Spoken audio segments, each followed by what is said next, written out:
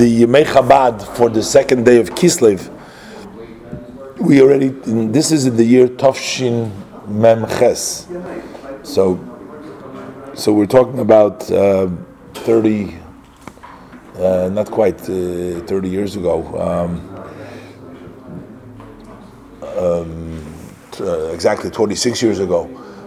That was the time that the books and the writings of our Rebbes were returned back to their place, to the library of Lubavitch. There was the whole court case, and we learned about the various different dates that associated Hey Tavis, and then it was challenged in court, and they confirmed they taken the books.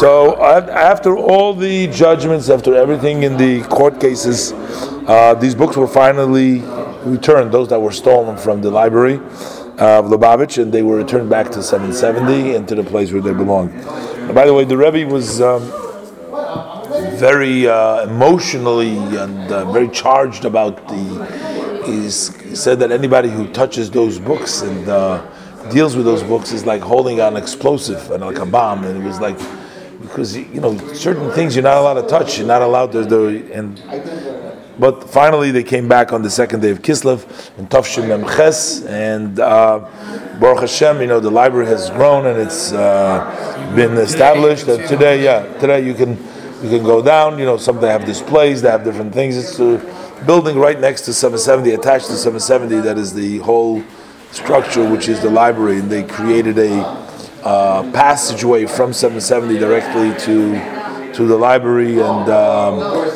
it's people go to visit there, and there's different displays and people who are doing research, and go to the library.